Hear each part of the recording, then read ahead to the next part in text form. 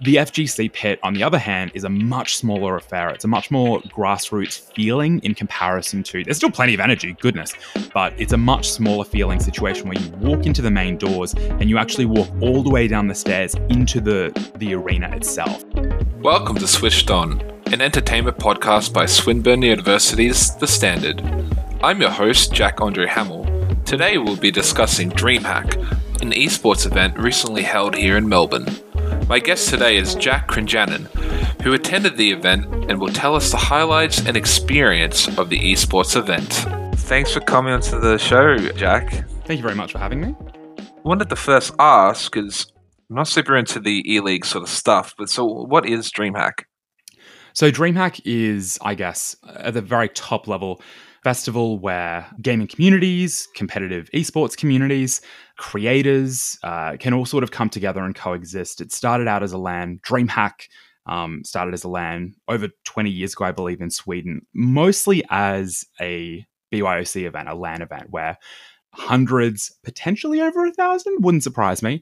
Europe's got its own thing going on. Bring all of their rigs into a huge hall, plug into a network and have a great time. Because of, I guess, the Australian scene, LAN's not having as big of a platform to stand on here. There have been LAN events. Landslide was certainly there to help with the BYOC, bring your own computer section. I'll get to that a little bit later. But here, because it's run by ESL Australia, that has a much bigger focus at DreamHack. DreamHack abroad in Europe does have plenty of a focus on esports, but it's much more around that, and there's far less attention paid to the BYOC, where in Europe you might see a fair bit more of that. It sounds interesting. I mean, what kind of games and esports were on the show? Well, League of Legends was probably the biggest one. So League of Legends, the league is called, I think it might be League of Legends Championships Oceania, something to that effect. LCO is the acronym. So that's the sort of local esports product that you see produced in Australia. So there are local teams here. That's a regular thing. It's not, and it also, I believe, plugs into a broader global League of Legends competitive scene as well. That was on one side of Margaret Court Arena at Melbourne Olympic Park, where the event was held. The other side had the Halo ANZ Regional Championships as well. And then in Rod Laver Arena, ESL Challenger Melbourne saw some of the best players of Counter-Strike come together. And then the other side of Rod Laver Arena, there was the FGC Pit. So if you think about Rod Laver Arena and Margaret Court Arena, these are huge venues where usually you see tennis players down in the bottom. That's true for Halo, League of Legends, and Counter-Strike as well. And I feel like Rainbow Six Siege was there, but I might be just getting gaslit by the DreamHack website. It's not just happened to me. The FGC pit, on the other hand, is a much smaller affair. It's a much more grassroots feeling in comparison to, there's still plenty of energy, goodness, but it's a much smaller feeling situation where you walk into the main doors and you actually walk all the way down the stairs into the arena itself. So half of it is cordoned off on one side. You can't get, obviously, to where the players are playing Counter-Strike, but you're in the pit there playing Super Smash Brothers Ultimate. I don't believe Melee was there. Tekken 6? Tekken 7? Tekken 7, yeah, that's Tekken the newest 7, one. Street Fighter 5, that's where the wires got crossed. And then I believe there were also some smaller fighting games there as well. Guilty Gear Strive was there, and I think a few smaller other ones as well. So those are sort of the main events on show over the weekend. The finals, I guess, are kind of staggered, where Friday and Saturday you kind of work through the bracket of different teams, particularly for CSGO. As far as League of Legends is concerned, I'm going to be honest, I'm not a League follower, so I couldn't really tell you, but they are working over the weekend, and then particularly on Sunday, you've got some of the big finales that were there on show. Yeah, I'm actually, from what you've told me, like, I'm actually kind of surprised Overwatch wasn't there, because I mean, I don't follow esports a huge amount, but I do know that Overwatch has been a big sort of esports competitive sort of game, which kind of surprises me and doesn't at the same time, because I know Overwatch has kind of faltered the last few years, especially with the sequel coming out, which a lot of people say is just a reskinned version of the original. It was something of a flash in the pan, I feel. It's not to discredit anyone that obviously got into it or enjoys the game. I certainly had plenty of fun with it, but I mean, that game came out in 2016, right? Yeah. I think that there maybe wasn't enough evolution in the scene, in the gameplay to necessarily hold people's attention. Overwatch Contenders was at Melbourne Esports Open in 2018, which is something of it's DreamHack Melbourne, but in a different form. It started off in some sense as Melbourne Esports Open in 2018 and 19. Overwatch Contenders was there in 18, and it was sick. I'm going to be honest, because I could actually go in, watch the competitors, and I'm like, okay, cool, I know what's going on here. Someone who, well, I mean, it's hard to watch CSGO and not really get a sense. It's the same game mode. But League of Legends, I'm just looking at the screen and it's just colors on screen. I think with Overwatch, I really enjoyed seeing that there, but I think that its relevance has certainly faded over the last few years. Yeah, which is kind of surprising since since League of Legends has been around since what, 2012, I want to say? Maybe I feel like it earlier? might have even been earlier. Yeah, goodness. It's been going for a good long while. Yeah. I don't know if it was necessarily a surprise that Dota wasn't there. I think that that's more reflective of the work that ESL Australia does, first of all, but also the appetite potentially of Australian gamers in contrast to Southeast Asia, mainland China. Oh, actually, I'm not totally sure about that, but Dota has its own competitive event in TI that does the international, that does the circuit. And I believe that's going to be happening in Singapore a little bit later this year, but there was no showing of my understanding, may have missed it, but I don't believe that Dota 2 was actually there at all.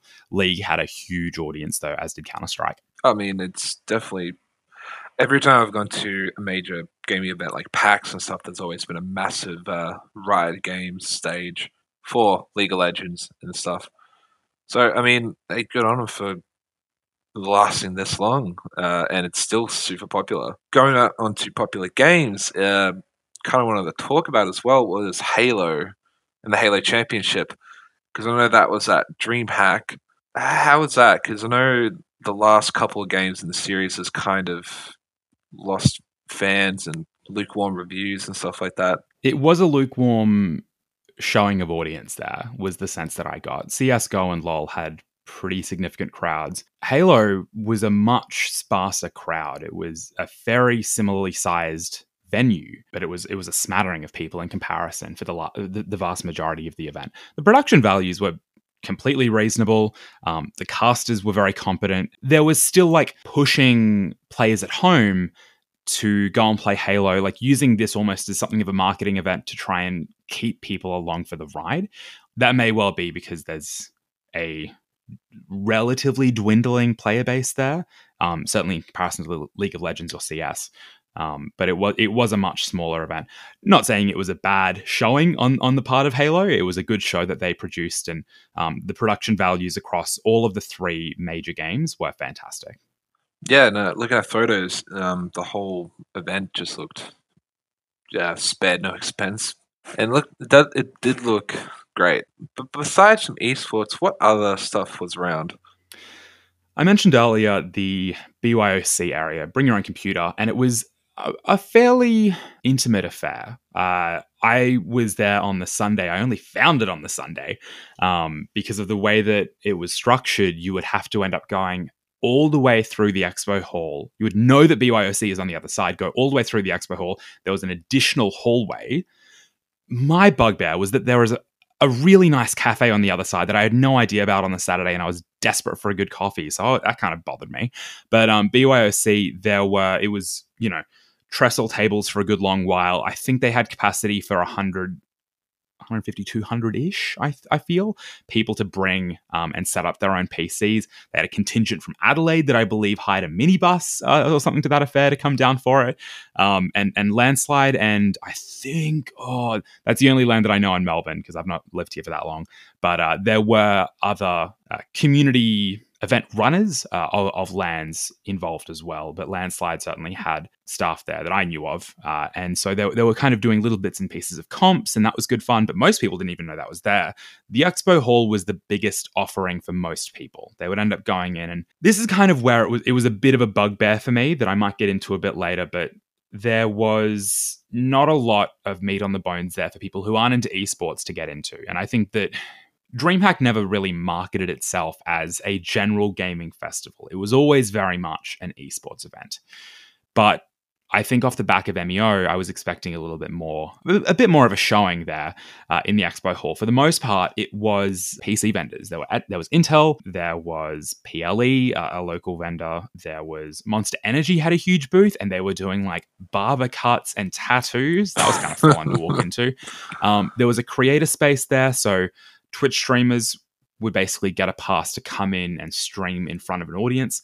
For some of the bigger Twitch streamers and creators, there was a meet and greet area, and then there was a main stage with panels. And certainly through the Friday where I wasn't there, I was working elsewhere, the entire program was really catered to students. The panels there were working in esports or getting a job in esports, online safety and social media, university pathways to the esports industry, life as a content creator, stuff that really demystifies, I think, for maybe brings it down off the pedestal, I think, for people who are keen to get into it.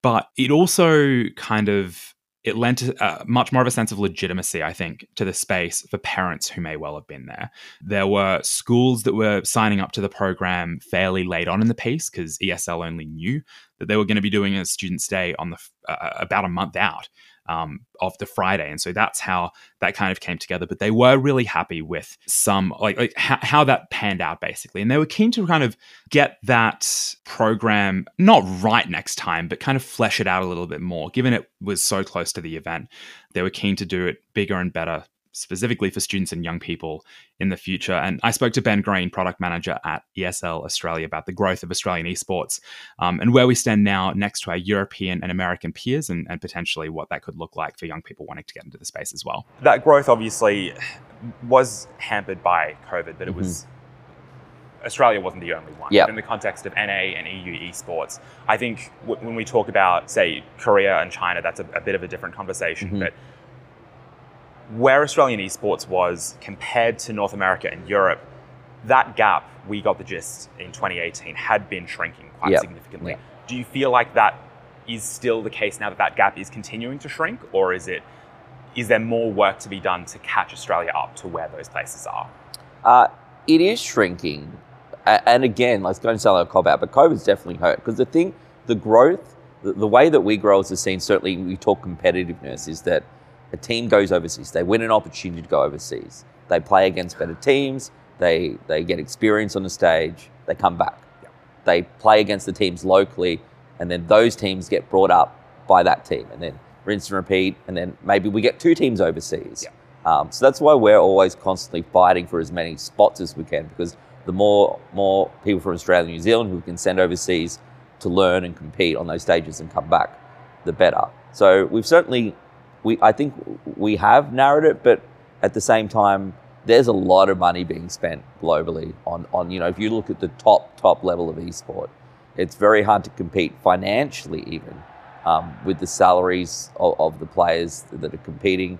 So from a perspective locally, whilst our players are fantastic, and they're getting more support, and you're looking at nutritionists, so it's hard to compete on that level, and the funding and support that they get is equivalent to or more than even some traditional sport teams, right? So locally, all those things are going to play a part. But I think the two or three key pieces for me are like making it clear to mums and dads that when your kids, treat it like sport, right? So let's not overindulge. You shouldn't be playing video games at 2 a.m. if you've got school in the morning. Let's be like, okay, you do what you do you. But, in theory, probably not. But at the same time, let's treat it like we treat sport. Let's see it as okay, you want to go pro? Cool. What do we have to do to go pro? Should we get a coach? What does that look like? How do we manage time between school and your gaming effectively? Then simple things like the difference between actually training and training. Grinding solo queue for 12 hours a day is not really training, right? And the difference that having an actual coach as part of your group, or having access to those and can say, you're not practicing. You're spending all this time, but you're not practicing. And those sorts of things can really help. And then, of course, funding and sponsors pay for all of those things, and then being able to give our competitors here in Australia an opportunity to say, well, actually, you don't need to have 2 jobs, and it's like the footballers back in the day, right? They were laying bricks during the day and going playing footy on the weekend because being a footy player didn't pay enough money. So once we get past that point for the semi-pro or the baseline, like the top 8 teams are pro teams in Australia, and those players no longer have to spend their time working in other jobs just to pay the bills, that'll help too. So it all there's all these little elements where we can find growth, I suppose. But as with anything globally, even in traditional sport, it's very difficult to compete with the cash that if you're bringing exposure to a market like Europe or North America, you're going to get more money from your sponsors than what Australian teams can, right? Like that's, it's just simple math. And that was Ben Green, who I spoke to at DreamHack Australia at Melbourne and Olympic Park from ESL Australia. DreamHack is like, I didn't even know it was happening this weekend, and I'm just more of a general normal gamer. I've never been into that, but is there any appeal for general gamers who aren't really into esports who might enjoy themselves there? I don't think so. I think if people had gone to Melbourne Esports Open in 2018 and 19 and were expecting basically the same thing this year, that didn't really happen. I shouldn't say in 19. I didn't go to 19. I went to 18. But very similar to how PAX, there is the main exhibition show floor there. They have AAA publishers. They have kind of B-level publishers. They had, I think, a fairly limited offering from indies, even though that may well have been within AAA publishers anyway. Microsoft publishes a lot of smaller stuff as well. But there was a bit more there for general punters who didn't care much for esports. They might be like, oh yeah, maybe I'll check out the esports stuff, but it's a gaming event and I want to go to a gaming event. DreamHack didn't really offer that. DreamHack was very much, if you're not here for the networking, the partying, the creators, the esports, there's not a lot there for you. But I think that's also fine too. I think you need to, if you're keen to go to DreamHack, you do need to kind of temper your expectations. It's not just like a PAX with esports. It's a completely different product.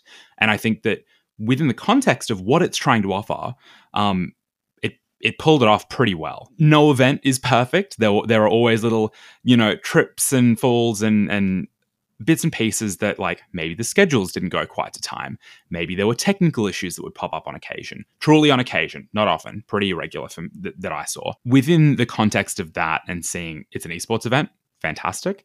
But definitely for DreamHack next year, as a general gamer, as someone who has a very top level understanding of the esports space, I don't think that I'll be putting much or as much time to it as I did this year. But would you say, since the event is geared towards, specifically esports gamers and Twitch viewers and stuff like that, it was a very well done event for them? I'd say so, yeah. For esports fans, absolutely. For Twitch, for people who are following Twitch creators or similar, I think if you're going entirely on that basis, you'd want to double check that the creators that you're fans of are going to be there. And I don't think they had that many. They didn't have too many meet and greets, which makes sense because they take time. But they had a half decent rotation of creators cycling through the section in the expo hall where they could stream. So there was, I think, about 10 setups for largely Twitch streamers to come in and use. If you happen to see on Twitter, oh, okay, cool, this person that I follow on Twitch that's got something of a decent following. I saw like Pokemon like Heart Gold runs, I think, something to that effect there. Like that stuff's sick. And truly, like I bumped into a few of my mates in the speedrunning scene there as well, because they were like, yeah, I'm a Twitch creator. I applied for a badge and I'll be streaming for 2 hours later. Party, great.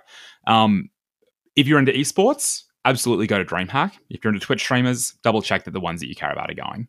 Yeah, I mean, it does sound like a fun event if you are specifically in that, because I never saw any sort of marketing or advertising as you see for other major events like PAX. I am like 6 months out, you are seeing ad after ad after ad, but this DreamHack just seems so specific and niche that they already know, like, because I'm not into that, I'm not going to get any of the advertising. Like, I don't go on Twitch, I don't follow the esports league, I had no idea it was even a thing until after the event happened, and I saw a couple of people tweet out about it. But it seems like a fun event for those who are into esports and stuff. But otherwise, like you said, people like me are just probably not going to be that into it. But yeah, and on that, like, since there isn't like a huge following, is there what other events coming up in Melbourne?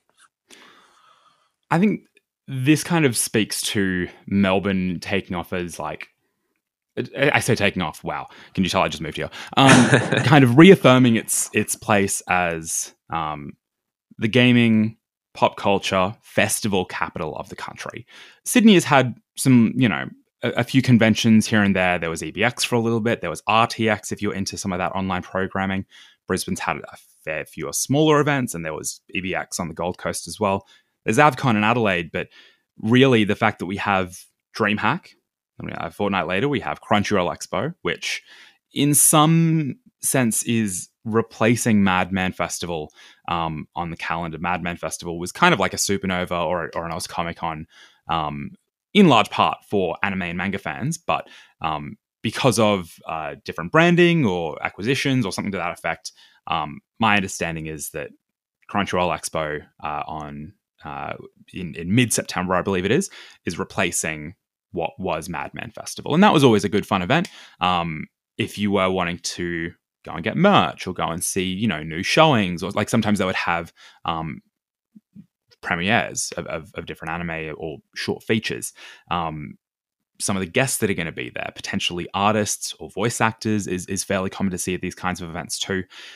That kind of serves, again, a very different crowd to DreamHack, where it is very much, the crossover between esports fans and anime fans.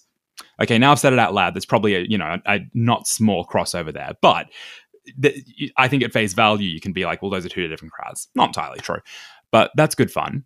Then a few weeks later, after Crunchyroll Expo, is Games Week, and so that serves a few different purposes. GCAP, Game Connect Asia Pacific, is there as a developer conference for Australian and Asia Pacific devs to kind of come together and as an opportunity to learn, really. There are a few smaller events that you might see around Acme or Acme X, Fed Square, that in large part are supported by smaller studios or indeed FilmVic or Creative Vic or whatever the crap they're called at this point. They just change names whenever they want.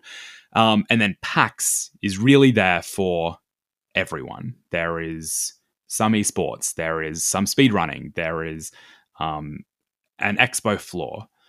The expo floor might look a little bit different because Nintendo's not going to be there, and I'm not sure if Sony or Microsoft are going to be there. So it might be a very different looking event. If anything, it might just mean it's a bigger community hall where you have tabletop gaming. You had handheld gaming. I guess Switch counts.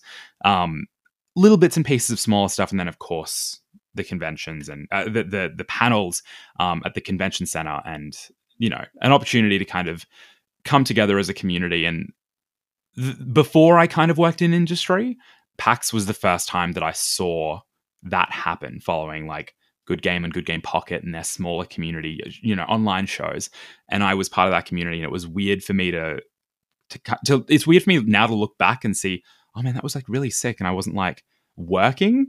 Kind of missed that, to be honest, because PAX is like that. That's how much I think a lot of people love PAX. And it's going to be good to see that come back for the first time in 3 years.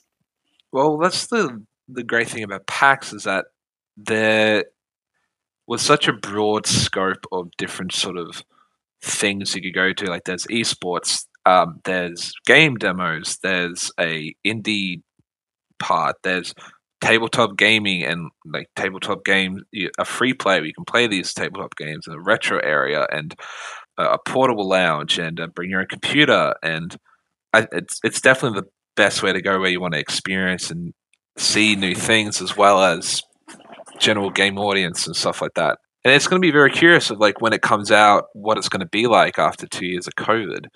Because there was another point I wanted to make. Do you think after COVID, because this is the first year we really had events come back to full force, without any restrictions or anything. And what I've noticed, especially, for example, your Supernova and Armageddon, I don't think that's here anymore, but whatever the other Oz pop Comic-Con. culture event, Oz Comic Con, that's it. Is that like before COVID, they had their biggest draw was probably like meeting your favorite celebrities from old TV shows and movies and stuff like that. And there's some pretty big names, but I've noticed with the upcoming events, it really isn't that much.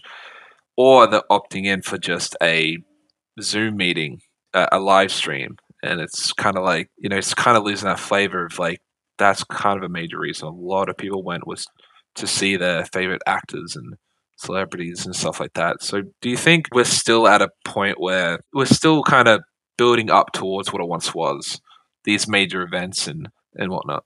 I do. I think that in the case of talent coming to a show, there's enough hesitancy to kind of push or disincentivize people coming out to those kinds of shows.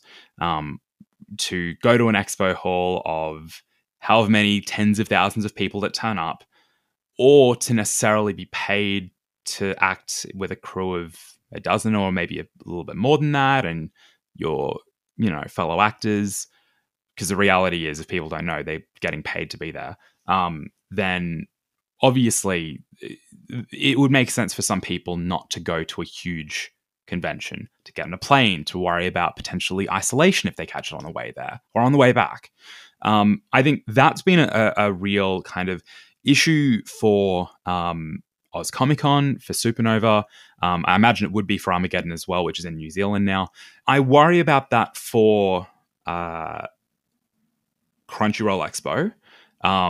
That may well have curtailed their ability to procure to get some of the best talent there. I think for PAX, it's a little bit different. It kind of seeps into company culture, and Nintendo was well known for being risk averse in a lot of ways, and that's why it kind of makes sense that they're the first ones that I've heard pretty confidently that I understand won't be there. Sony and Microsoft, I'm less sure about. I think that we are coming back as far as consumer shows, big events, because the reality is like the entire world is still feeling short-staffed or run down or quiet quitting or whatever else, great resignation. There are plenty of forces at play to kind of make it a bit more difficult to put these on than we used to. But I think that we're on the right track. I think after 2 years, we've seen over the last year, and a little bit more of that in the US, Europe, and Asia, there has been a slow but steady resurgence of events. That Australia was one of the most risk-averse and slowest to respond to COVID in the community.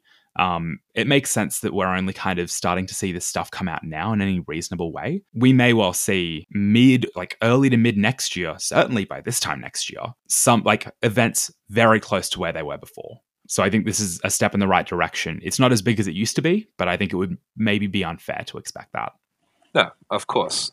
I think the core of it is like the community and getting out and going to a place where you get to see all the stuff you love and you enjoy. So, I mean, for the main part, yeah, it's great to have it just in general and be somewhere that's fun and like have a great time and make those memories. Those spaces still exist, I think, in the context of GGEZ, of Fortress, but like those places are still really fun and an opportunity to meet people that share similar interests. And so yeah. We've obviously seen PAX Online in the interim. We've seen potentially more grassroots events, I think, encouraging that kind of thing. We all kind of miss the big ticket events, right? And so that was always going to take a little bit more. But I think that plenty of communities across the world have kept up all right in the meantime. But it is going to be exciting to see things proper return to normal as much as they can between now and this time next year. Yeah. And I'm looking forward to it. Any reason to get out the house. 100%. Same here. Awesome. Well, thanks for coming on, and great conversation about DreamHack, especially for someone who knows nothing about esports. Thanks for coming on. Thank you very much for having me.